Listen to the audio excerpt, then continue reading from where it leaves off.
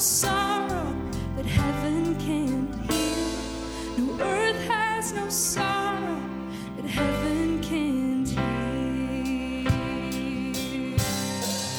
Lay down your burden. Well, we've been talking about being who God created us to be. I hope that you're feeling like the real you is emerging. You know, it's kind of like, will the real you please stand up? So many of us, the real you has never stood up. It's always been the false you, the one that lives through addiction, or the one that lives through codependence, or the one that lives in anger and bitterness and brokenness. That one's the only one that ever stands up. That's the only one that ever speaks. It's the only one anyone ever sees. They don't ever really see the real you. In fact, you get frustrated with people because they never really, treat you like you should be treated, but the truth is they don't even know you because the real you has never stood up. So we're talking about being who you were created to be by God, which was a good thing because God only does wondrous things. God did not create one person to be a failure. He didn't create one person to be a worrywart. He didn't create one person to be lost in anger, have fits of rage. He didn't create one person to be a hothead. He didn't create one person to be stingy or mean or ugly. There's no way you can say, that's just who I am, because what you say when you say, that's just who I am, I'm just ugly or mean or whatever, what you're saying is, I have abandoned what God created, and I only want you to see what I've created. So be who God created you to be. Don't be who you've created you to be. Because that's a lie. But it's a tough one. It's a tough one to grow out of. But we've been looking at the book of Esther, and we've been talking about becoming who we were created to be. And we see Esther, and I used this term a few weeks ago, she's the pinnacle of purpose in the Bible. She's a young woman who had no reason in the natural to think that she was special in any way, yet because of a series of events where she became queen and married to the most powerful king in the whole world, she found identity in being the bride of the king. And what we're finding out through studying Esther is that we also are the bride of a king, the King of Kings. We, the church, I individually am a bride to the king. And I find my identity in being his bride, just like Esther did. I was glad to leave the peasant life and become the bride to the king. I was glad to leave the poverty of my old life and become rich as the bride of the king. I personally made that decision in 1976. I don't look back before that as the good old days. I don't talk about how great it was before I came to know the king, because honestly, my life was not that great. It was full of a lot of emptiness, a lot of loneliness, a lot of questions, I didn't even know what I was made for. But as I've gotten to know the king and my identity is in the king, I have begun to emerge into what God's created me to be. And I can tell you that feels a lot better than what I used to feel like. Our identity is being the bride of the king, just like Esther's identity was. So we're going to pick up this story again. We know that Esther was in the castle. She was married to the king. And there was a man, we got introduced to him a few weeks ago. His name is Haman. He is a personification of the devil. So when you read about Haman in the book of Esther, you're actually reading about the devil. When you read about Esther in that book, you're reading about the church. And so you begin to see a story emerge as a parallel that we're talking about Esther and Haman, but we're actually talking about the church and the devil. The king is a personification of Jesus. So as we go through this, we'll see that unfold. Haman had gotten talked the king into allowing him to write a decree that would eliminate all the Jews of the land. All the Jews were Haman just hated the Jews. It's kind of like today. So many people just hate the Jews. It's so funny to me. You just listen to people talk all over the world. You listen to much news at all, and you see there's just tons of people that can't stand the Jews. Why is that? Well, let's look at this decree that was written by Haman and that the king put his signet ring on. And it's in chapter 3, verse 13 of Esther. This is the decree. It says, dispatches were sent out by swift messengers into all the provinces of the empire, giving the order that all Jews, young and old, including women and children, must be killed, slaughtered, and annihilated in a single day.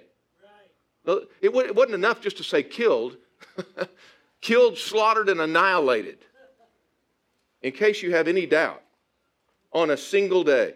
This was scheduled to happen on March 7th of the next year. The property of the Jews would be given to those that killed them.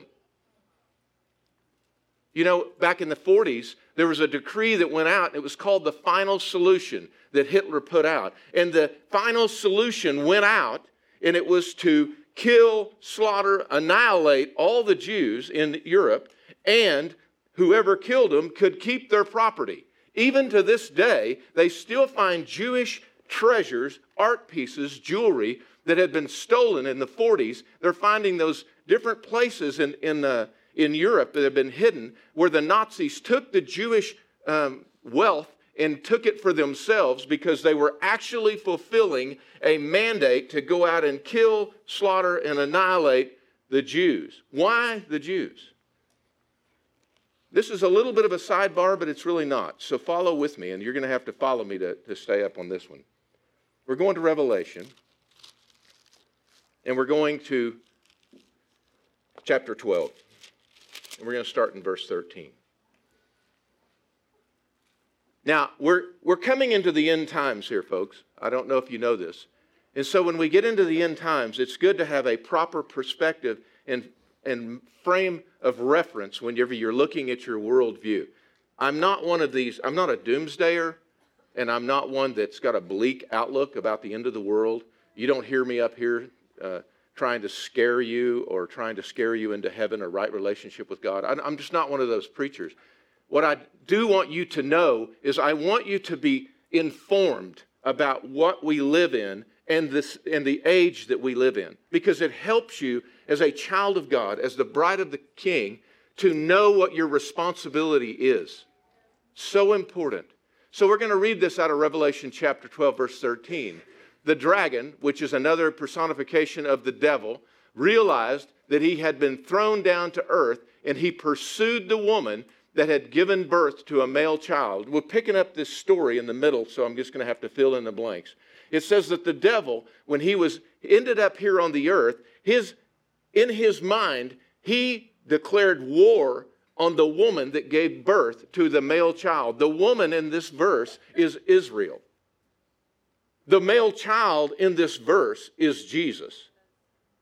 There's a decree written by the devil that to kill, annihilate, and destroy Israel because she gave birth to a child that destroyed the works of the devil. So you see the stage beginning to emerge. Verse 14. But she was given 2 wings like those of a great eagle, so she could fly into a place prepared for her in the wilderness. There she would be cared for, protected from the dragon for a time, times, and half time. Many times over the history of Israel, there was a dispersion of the Jews. They were persecuted and they would disperse into many nations. And some people would see this as a negative thing, but actually in God's Word, what it is, it's a way for God to preserve His people by taking them out of a central location where they could have been easily destroyed and dispersing them among many nations where they would find safety. So they've been scattered out into the wilderness so that they could be protected from the dragon. Next verse. The dragon tried to drown the woman with a flood of water that flowed from his mouth, verse 16. But the earth helped her by opening its mouth, swallowing that river that gushed out from the mouth of the dragon. Now in this, you're going to have to take some symbolism and put with it some things that we've seen over the course of history. Many times there's been extreme persecution of the Jews. The devil has used the Christian church to destroy, annihilate, and kill Jews. He's used the Muslim religion to destroy, annihilate, and kill Jews. He's used a number of things to kill and annihilate the Jews. The most recent one that we've seen is when Nazi Germany decided through the final solution that they would destroy this nation. And he has tried, the devil has tried to send out a flood to destroy her, but the whole world came and opened up this avenue for Israel to be reborn. Israel was birthed as a nation in one day, which is a prophetic fulfillment of an Old Testament prophecy that said that there would be a nation born in a day. And in May 1948, Israel came together as a nation once more. They had not been a nation for almost 2,000 years. The whole world came together and put them in their nation. They were birthed in one day because they came to the aid of her after the devil tried to destroy her in World War II. This is a stage that has been set. And so the next verse. And the dragon was angry at the woman and declared war against the rest of her children, those that keep God's commandments, and this last phrase, those that maintain their testimony of Jesus Christ. You wonder, I saw Bill Maher the other day, had a little blurb. Why does they hate us? That's what his blurb, and he was talking about these jihadists over there, these extreme terrorists that are killing people by, just crazy stuff. And Bill Maher says, why do they hate us? Of course, Bill Maher doesn't know that it's written in Scripture why they hate us. The reason that we're hated is because we are actually offspring of the woman who, through the child, grafted us into her family. So this is a stage that you have to understand. When you read Haman's decree going out, it's not just some random Old Testament story. It's actually a story, a parallel of human history. This is the way it's going to be. It's not just some random story that has one little meaning and we can kind of glean out of it. All of God's book is a parable. All of God's book tells the revelation of Jesus Christ to the world. He tells us why the devil hates us. You see, we're the bride. The devil can never be the bride. He can never ascend and sit on the throne with the king. We can, and he hates us for it. Why does he accuse you day and night, like it says in the book? Because you're not worthy to sit on the throne. Jesus made you worthy. Our identity is found in the king, not in our own worthiness. So Esther, she's in the palace. She's married to the king. This decree goes out. It's kind of like we are now. The decree goes out. We know it's just a standing decree. And it comes to her attention by her people. You need to go to the king and, intercede. You need to go to the king and tell the king what's going on. And Esther was afraid to go because she knew if she came before the king and he didn't call for her, that he'd kill her. So we know the story. She said, I'm going to go. If I die, I die. But I'm going to go stand before the king. So Esther, she mustered up all her courage. We talked about it a few weeks ago. She came into the king's court uninvited. She walked down that deal, and the king extended the gold scepter. We talked about that a few weeks ago, about what all that means. She approached the king, and the king said, oh, Esther, I'm so pleased with you. I'll give you up to half my kingdom. And so he said, what do you want? And we'll pick the story up there. Chapter 5. On the third day of the fast, Esther put on her royal robes, entered the court palace, and just across the king's hall. The king was sitting on his royal throne facing the entrance. When he saw Queen Esther standing there in the inner court, he welcomed her, held out the golden scepter to her. So Esther approached and touched the end of the scepter. The king asked her, what do you want, Queen Esther? What's your request? I'll give it to you, up to half the kingdom. And here it comes. Esther says, if it pleases the king, let the king and Haman come today to a banquet I've prepared for the king. Okay. Esther just wimped out. I mean, honestly, she wimped out. She gets before the king. She has her big chance to intercede. And she should have said, King, did you see that decree you wrote? Did you see that decree that Haman, he wanted to kill us? But she didn't do that. She said, will you come to a banquet and bring Haman with you? That's crazy. The king turned to his attendants and he said, tell Haman to come quickly to the banquet as Esther's requested. So the king and Haman went to Esther's banquet. This is so interesting to me. Haman was not in the court. It would have been, in my mind, a perfect time for Esther to come in and go, King, you know, it's a good thing Haman's not in here because I'm about to tell you what's going on. She didn't do that. She came before the king and she said, come to a banquet that I've prepared. Hey, and bring Haman with you. So powerful. And the king says, go get Haman. I don't care what he's doing. I don't care how busy he is. Tell him to drop it. We got to go to Esther because she's made a request of us, and we're dropping whatever we have going, cancel all my appointments this afternoon. We're going.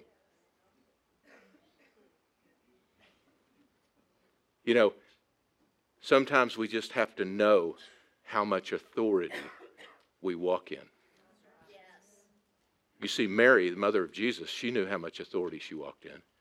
Because the first miracle, Jesus said, you know, she said, hey, Jesus, they've run out of wine. And Jesus goes, well, what's that to me? My time hasn't come. And Mary goes to the attendants, do whatever he says. Guess what Jesus did? He made the wine. You know why? Because she was intimate with her son, and he did what she wanted him to do. Intimacy with the king is what gives you authority with the king. Powerful stuff, y'all. They dropped it. They came to the banquet. And while they're sitting there drinking wine, the king, and anytime you see drinking wine in the scripture, this is what it means. He was full of joy. You see, you read in scripture that wine was created for joy. You go, well, oh, that's, you know, many of you struggle with alcoholism, and it's difficult to understand that wine is joy. But the truth is, wine was created for joy. You know, not 3 bottles of it.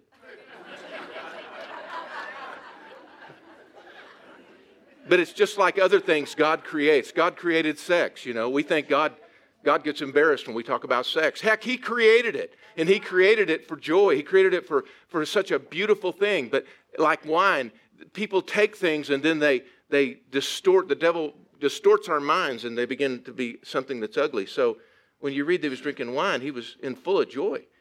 And then he says, Esther, you know, he's all full of joy. He says, tell me what you really want. I know it's not just this banquet. What is your request? And I'll give it to you, even if it's half the kingdom. And this was Esther's reply. Here we go. Here she comes. This is my request, my deepest wish.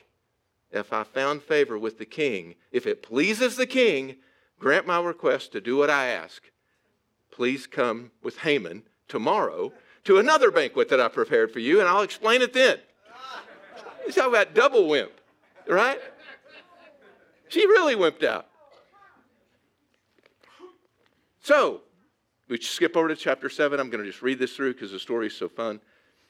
They show up in chapter 7. It says the king and Haman went to Queen Esther's banquet, and on the second occasion, while they were drinking wine, the king again said to Esther, tell me what you want, Queen Esther. What is your request? I'm going to give it to you, even if it's half of everything I owned. Queen Esther replied, if I found favor with the king, if it pleases the king to grant my request, I ask that my life and the lives of my people will be spared. For my people have been sold to those who would kill, slaughter, and annihilate them.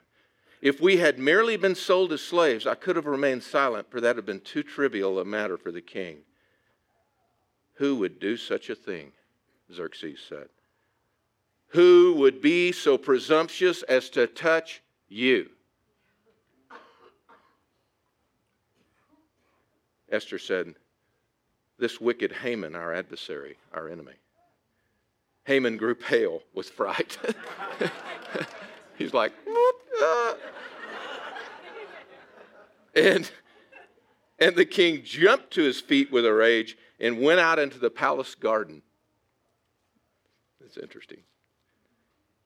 Haman, however, stayed behind to plead for his life with Queen Esther, for he knew that the king intended to kill him. In despair, he fell on the couch where Queen Esther was reclining. just as the king was returning from the palace garden. The king exclaimed, "What? You're even going to assault the queen right here in my palace before my very eyes?" And as soon as the king spoke, his attendants covered Haman's face, signally his doom. Then Harbona, one of the king's eunuchs, said, "Hey, Haman set up this sharp pole that stands 75 feet tall, and he was going to impale Mordecai on it, the man that saved you from the assassins." And then the king said, "Impale Haman on it."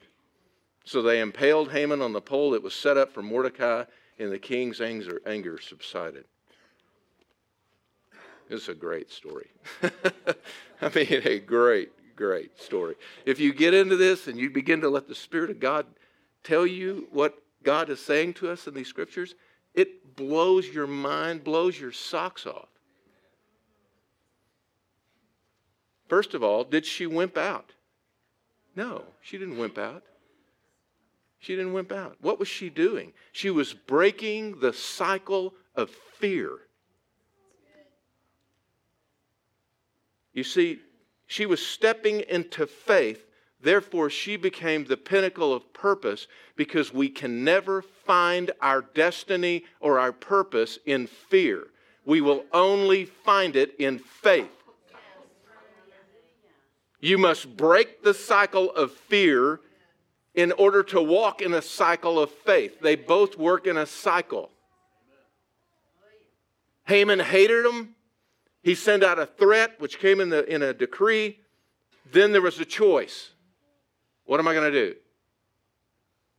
Am I going to be fearful and stay in the harem, back out, say it's not my battle, God wants me to do something, He'll tell me to go do it?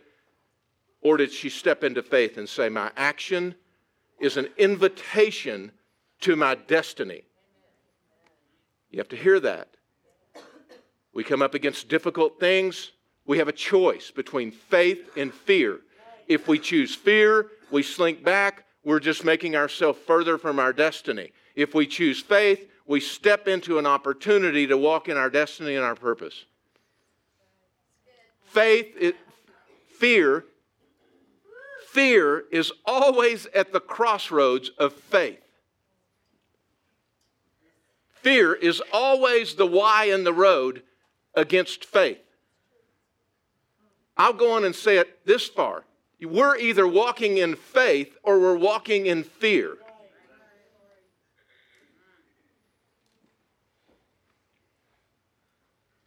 You see, Esther didn't panic. She invited him to a banquet. The opposite of panic. She didn't come in and him hold out the scepter and her go, this is trying to kill us. And I'm scared to come, but I was just going to come and, help me. If you don't do something, we're all going to die. No, she said, why don't you come to this banquet? Let's drink a little wine. Let's have a good time. Let's sit together. And then he said, this is great. And she said, I so love being with you. Let's do this tomorrow. He said, I love being with you too. I want to be with you tomorrow. And they show up tomorrow and they do the same thing. And then when she approaches the king, she doesn't approach in panic or fear. She approaches through peace and faith. Her destiny was discovered in her faith. I love this part. Did you notice that Esther never feared Haman? Ever.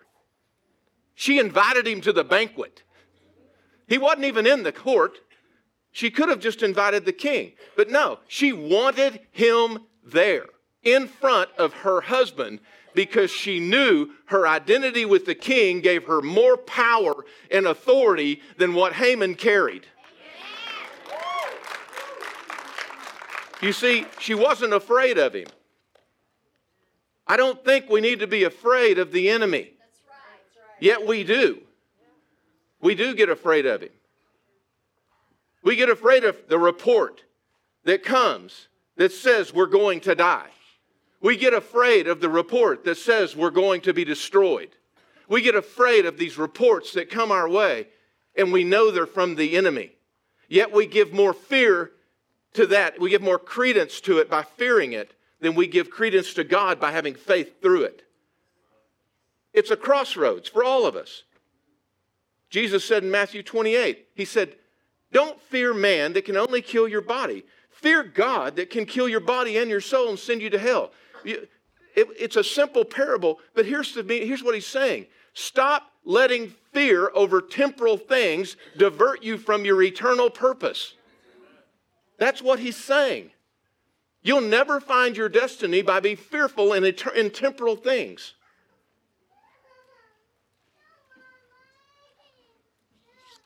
I mean, she's reclining on the sofa.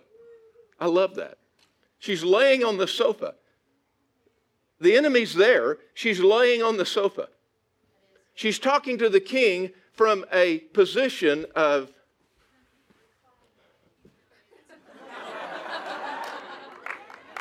that doesn't look like panic to me. That looks like I'm not worried about it. You know why I'm not worried about it? He's my husband. And he is the most powerful man on the face of the earth. And I rest in the fact that he put the ring on my finger and he wasn't lying. And that I carry the same authority and power because I am one with him. Even as he is one with his Father. Haman was the one freaking out. Not Esther. Listen to that. Haman, the devil, was freaking out. The church was not freaking out.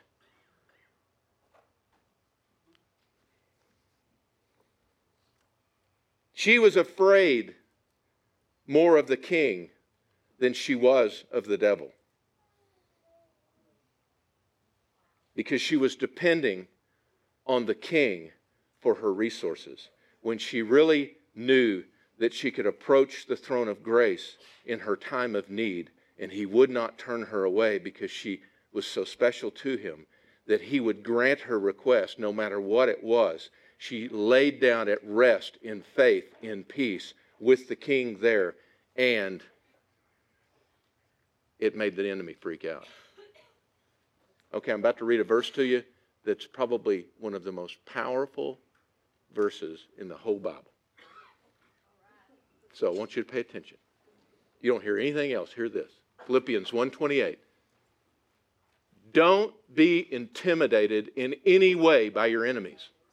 This will be a sign to them that they're going to be destroyed, but that you're going to be saved even by the King himself. Did you hear that?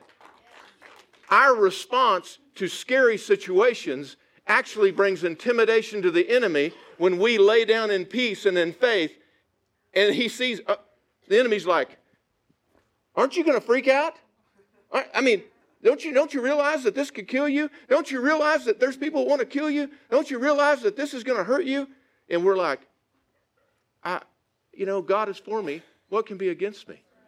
If God gave me his son, what wouldn't he give me? Why would I panic at something that's temporal when I have everything eternal secure and I have God's Spirit inside me? Why would I do that? And when we respond in faith to the enemy and to these things that are happening, it is a sign to the enemy that they are going to be destroyed.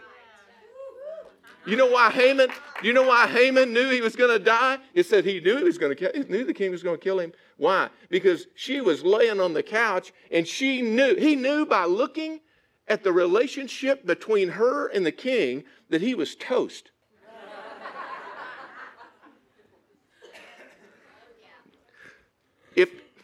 If Esther had treated the king like a stranger, I don't think the enemy would have been near as afraid, because he would be thinking, well, she is annoying and he doesn't even act like he likes her, so they're not really, I'm not really worried about it.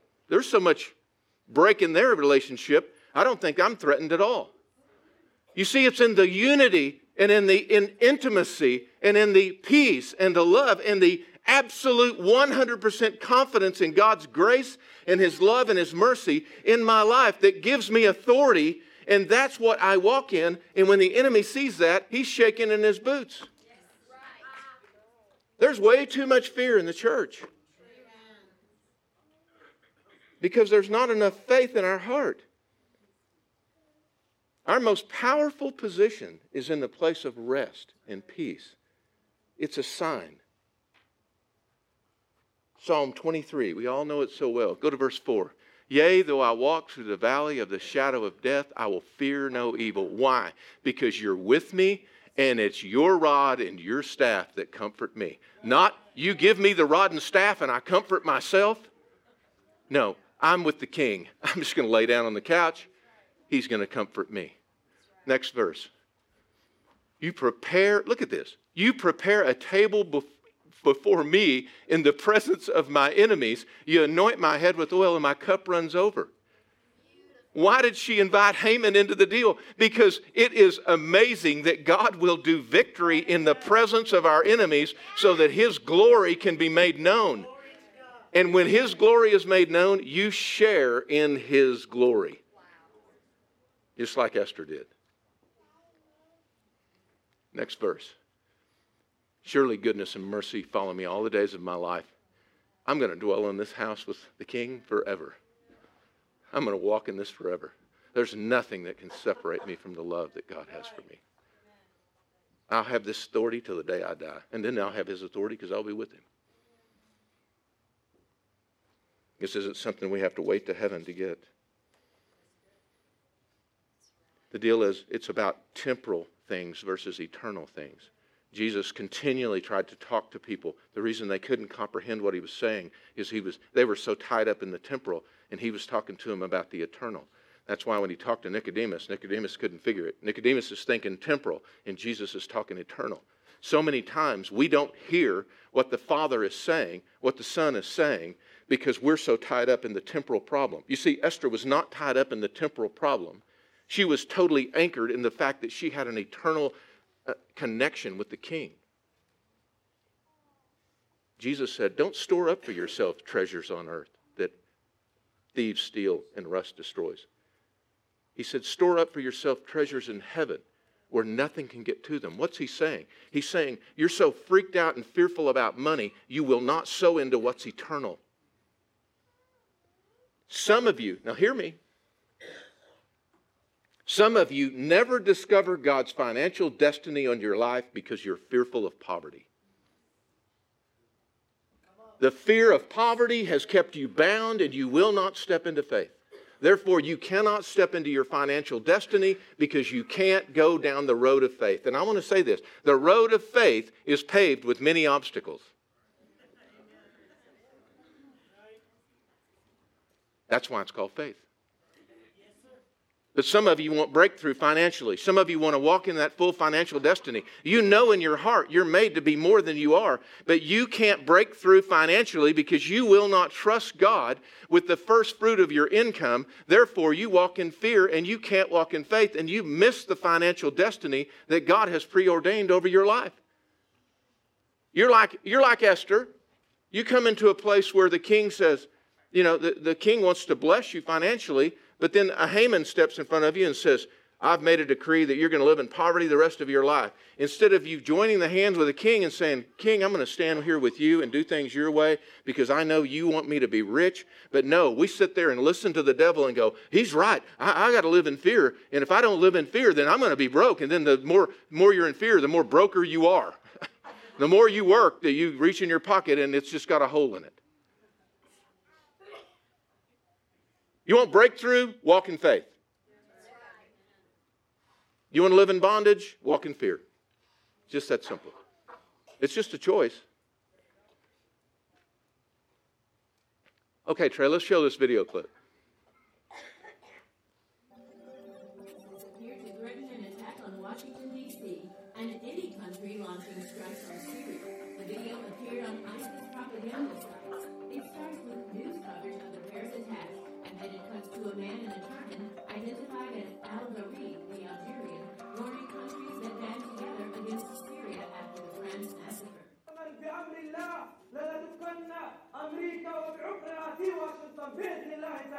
But the man never mentions a specific target in America's capital. He also warns of more attacks to come in Europe, telling countries there they will be unable to stop us because today we are much stronger than before. The authenticity of the video has not been independently verified. The FBI and Washington police did comes the day after France launched a series of airstrikes on Raqqa, ISIS capital in Syria, retaliating for the onslaught of shootings and bombings that devastated the French capital Friday. So, that's pretty common in the news today. I mean, it's pretty common that we would get a threat against our nation. It's pretty common that we get threats against us because we're Christians. It's interesting that they claim that their power comes from the king, just like Haman claimed his power came from the king.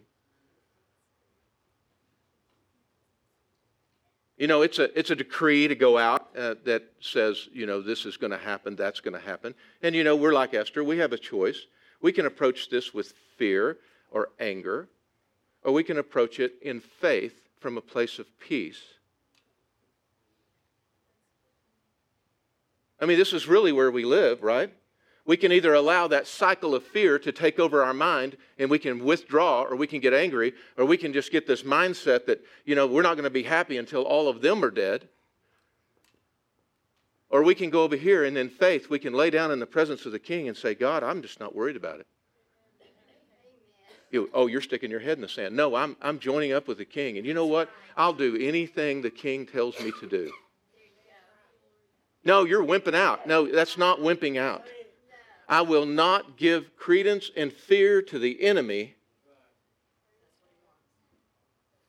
We live in unprecedented times. Jesus said this, at the end, you're going to hear about wars. We know there's real wars. And rumors of wars. You know what rumors of wars are? That's threats of war.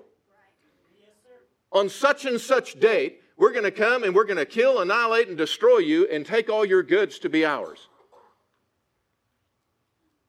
And Jesus said this, right after he said that, there's going to be wars and rumors of wars, and he said this, let not your heart be troubled. What? I thought we were supposed to panic. I thought we were supposed to go and get on a plane and go over there and start shooting people. I didn't know what we were supposed to do. I thought we were supposed to talk really ugly and really violently. I thought we were supposed to jump up and declare, you know, hatred against whole groups of people. I thought this was the way we approached it. No, Jesus said, when they slap you on the cheek, turn the other cheek, because if you want to break the cycle of violence and fear, you've got to do an opposite reaction. If you hit them back, you're going to get hit again. It's just the way God is. Now, that being said, I'm not political, but I'm going to jump off here just a minute. It's interesting to me that her peace and her unity and intimacy with the king produced Haman's death, which we know the devil's been completely destroyed and defeated. That's right. Yet in the next chapter, the story wasn't over. The decree still stood. You know why? Because the law of the Medes and Persians was unalterable. Why? Because God's law is unalterable. Not a jot or tittle will be left out of this law. That's what Jesus said. He said, not one jot or tittle will be removed from the law. I came to fulfill the law. Now, what does that mean? It means that there's always a decree for sin that leads to death, and it's out there because it's irrevocable. It's part of the law. But God passes another law that's called grace and love. And he says that law will supersede the law of sin and death. And when the law of grace and love is passed, it supersedes it. We walk under the law of grace and love, but we constantly are being accused and threatened with the law that brings death.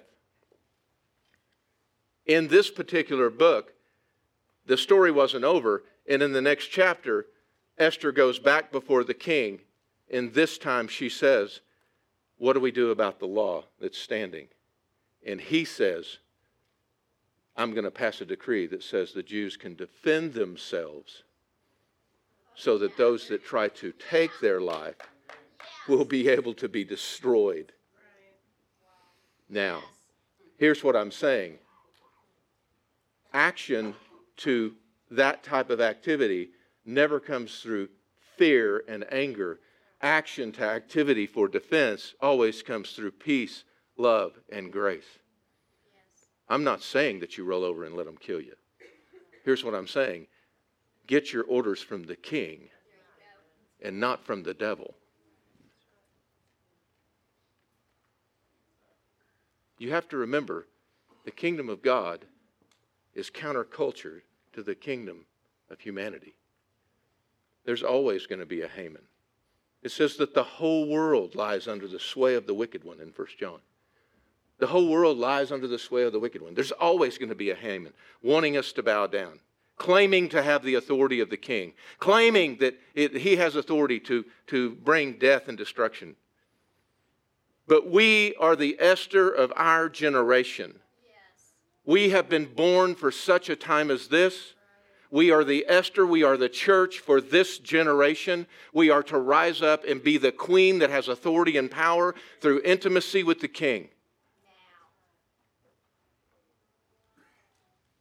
Be who God created you to be. Well, you won't be that if you live in fear. You won't be that if you live in anger, because faith and fear are separate roads. They don't coexist. You can't serve the spirit of fear and the spirit of anger and at the same time serve the Spirit of God. You can't do it.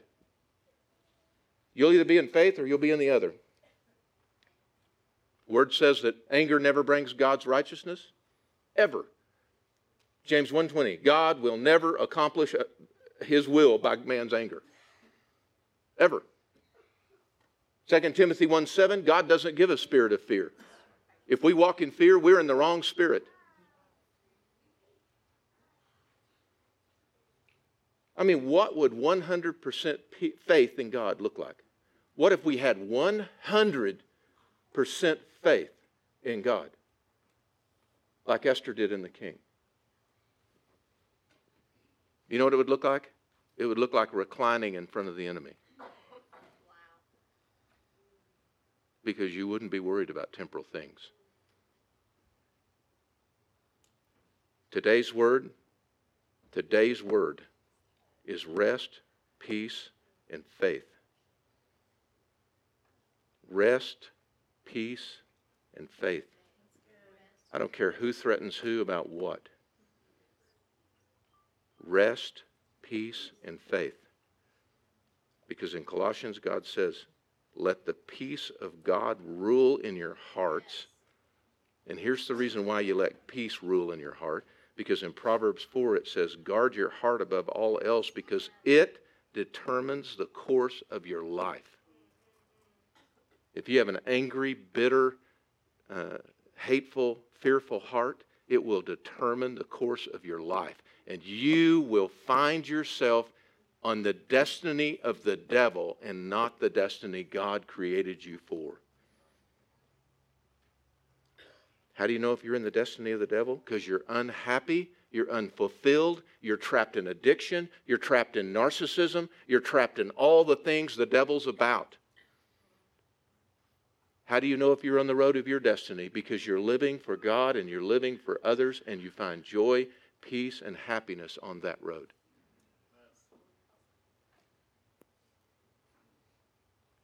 Jesus said, come unto me, all you that are freaked out, panicked, angry, fearful, I'm going to give you rest. Now here's what I think. I think the church has come to Jesus. They just hadn't stayed long enough to get rest. You know? They just hadn't stayed in His presence long enough to come to a place of rest.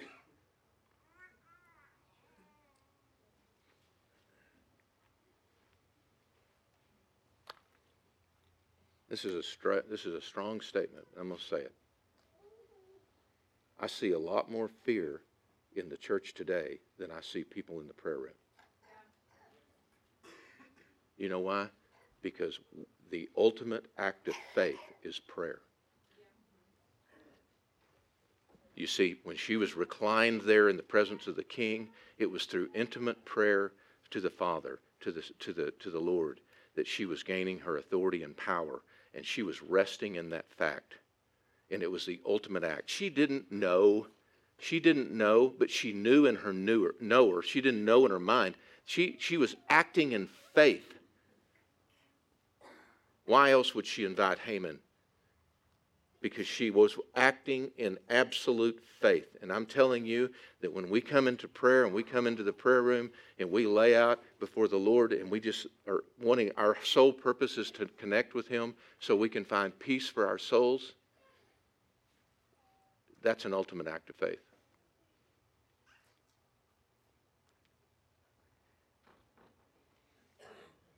I'm going to conclude with this story, and then we're going to minister to a few people. Story in the Bible, everybody knows it. Mary and Martha. Jesus went to their house. Mary's sitting at the feet of Jesus. Martha's in the kitchen banging pans, slamming cabinets, doing all that stuff to get attention.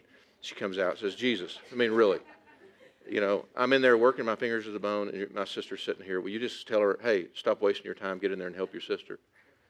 What did Jesus say to her? He said, I will not take this away from your sister because she's chosen the one thing, the most important thing, and I'm not going to take it. And then he said this to Martha, Martha, you're so distracted. You're so distracted by everything that's going on around you, and you're missing what's most important. This is what I feel in the church today. We're so distracted. We're so panicked about things that are temporal and don't matter. We're so obsessed with things that don't matter in eternity. And we're missing the voice of Jesus that brings peace and direction in our life.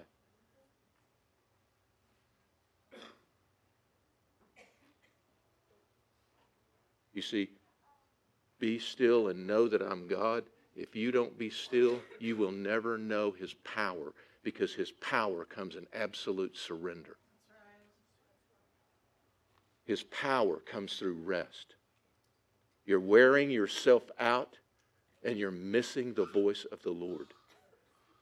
You will not find your destiny in wearing yourself out and by worrying about every pot and pan being cleaned and every dish being in order and every cabinet being just right. You will find your destiny sitting at the feet of the King and letting Him be intimate with you and filling you with the power that He has to give you and the authority.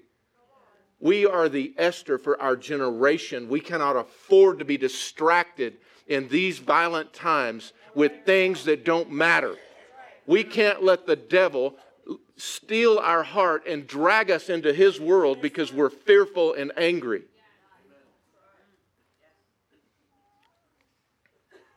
The most powerful heart is a heart full of rest and peace and faith.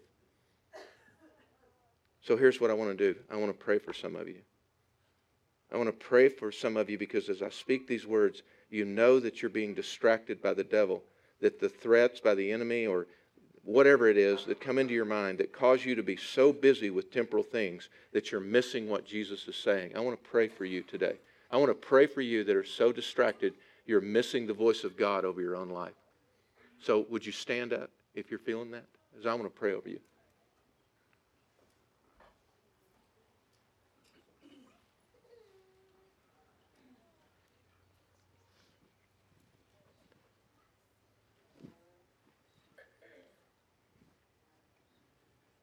Okay, I want you to put your hands in front of you, and I'm just going to speak over your hands.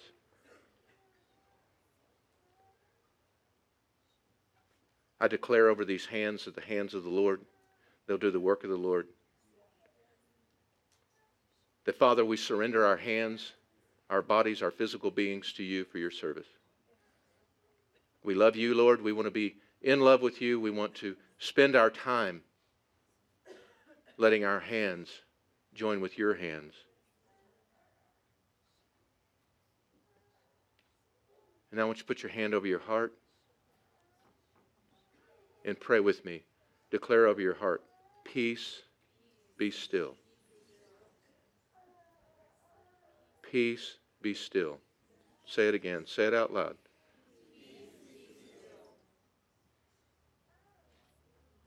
And now over your mind. I pray over these minds. God, put your hands on your head. I pray over these minds, Lord, and I pray that the distractions would go in Jesus' name. the confusion and the absolute attack on my mind would go in Jesus' name, and that the peace of God that passes understanding would fill my mind. And now, I want you to put your hands on your ears. And I just pray that the deaf and dumb spirit would be gone in Jesus' name, and they could hear the voice of the Lord. And now, if you just stand there with just a minute, I'm just going to ask the Lord just to speak a word of peace to your heart. God, speak to your people. Speak.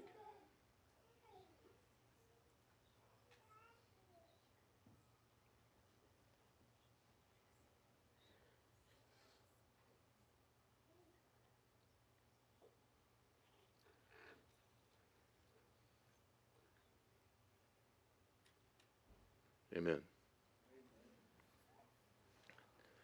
And I want to pray for another group, and that is the people that have not found their financial destiny. You know you're not living in what God's promised you. You know that your financial destiny is about having more than enough, and you don't have it, and you know that it's yours to have, yet you can't find it. And you refuse to trust God because you're afraid. I mean, you're just afraid. You're afraid if you give what God tells you to give, that you're going to be in lack, and you've believed a lie of the enemy, and it keeps you from your financial destiny. Now, I know that that's a tough word to stand up on, but I'm still going to ask you to stand up because I want you to break the power of the enemy over your life. It feels really good not to worry about money. I can tell you that. It feels really good to know that if you have a need, you have the money in the bank. That feels good. That's from the Lord. That's not from you. That's from the Lord. You have to know that He owns the cattle on 1,000 hills. Now, you probably don't know the second half of that. You own half the cattle on 1,000 hills. Because He said, up to half my kingdom, you can have it. Okay? So you're rich. You just don't know it. You're like one of those people that looks in the paper and sees a long-lost relative name, and that money's been sitting there for 100 years, and it's yours, but you just don't go get it. You know, the deal is God knows we live in a real world, and He knows we need money. And He talks about money just about more than anything in the Bible because He wants us to trust Him in this area because He knows it's so important. But some of you are so vexed in fear that you refuse to do things God's way, and you harden your heart and you go your own way, and you're believing a lie, and you will never find financial peace until you surrender to God. You've got to surrender to what God wants you to do. And it's just that simple. Yeah, it's hard. It's just like with Esther. It would have been so much easier if she had just stayed in the harem and just kept her own little world, you know. But she had to risk it all to step into faith so she could find the true destiny over her life. God, you see these that are standing, and I pray over them now in the power of Jesus' name. I pray for faith to rise up and fear to go down. In fact, we just speak to fear today, and we just say, go in the name of Jesus. I can tell you this, fear is already afraid. It's probably already left the room. All that's left now is you saying yes to God. It says, resist the devil and he'll flee. He's already fled because we're resisting the devil. You've agreed with this sermon. I've seen it in your face. You've already agreed, so he's already left. Now you've got to fill up that place with light. You've got to say, instead of just resisting the devil, you need to accept the Lord and His ways in your heart. So just say yes to God. Just if you're standing, just say yes, God. And what you're saying is, I'll do things your way. Yes, God. Now here's the tricky deal. I can't make that walk any easier. Stepping into faith is, it really is a step of faith. But you need to take it because you'll find peace on that road. God, just send your peace in this room right now. And let this affirmation of agreement with your word go deep into the hearts of these people and let them know that they can walk in absolute peace and provision all the days of their life. Yes, I thank you for this in Jesus' name.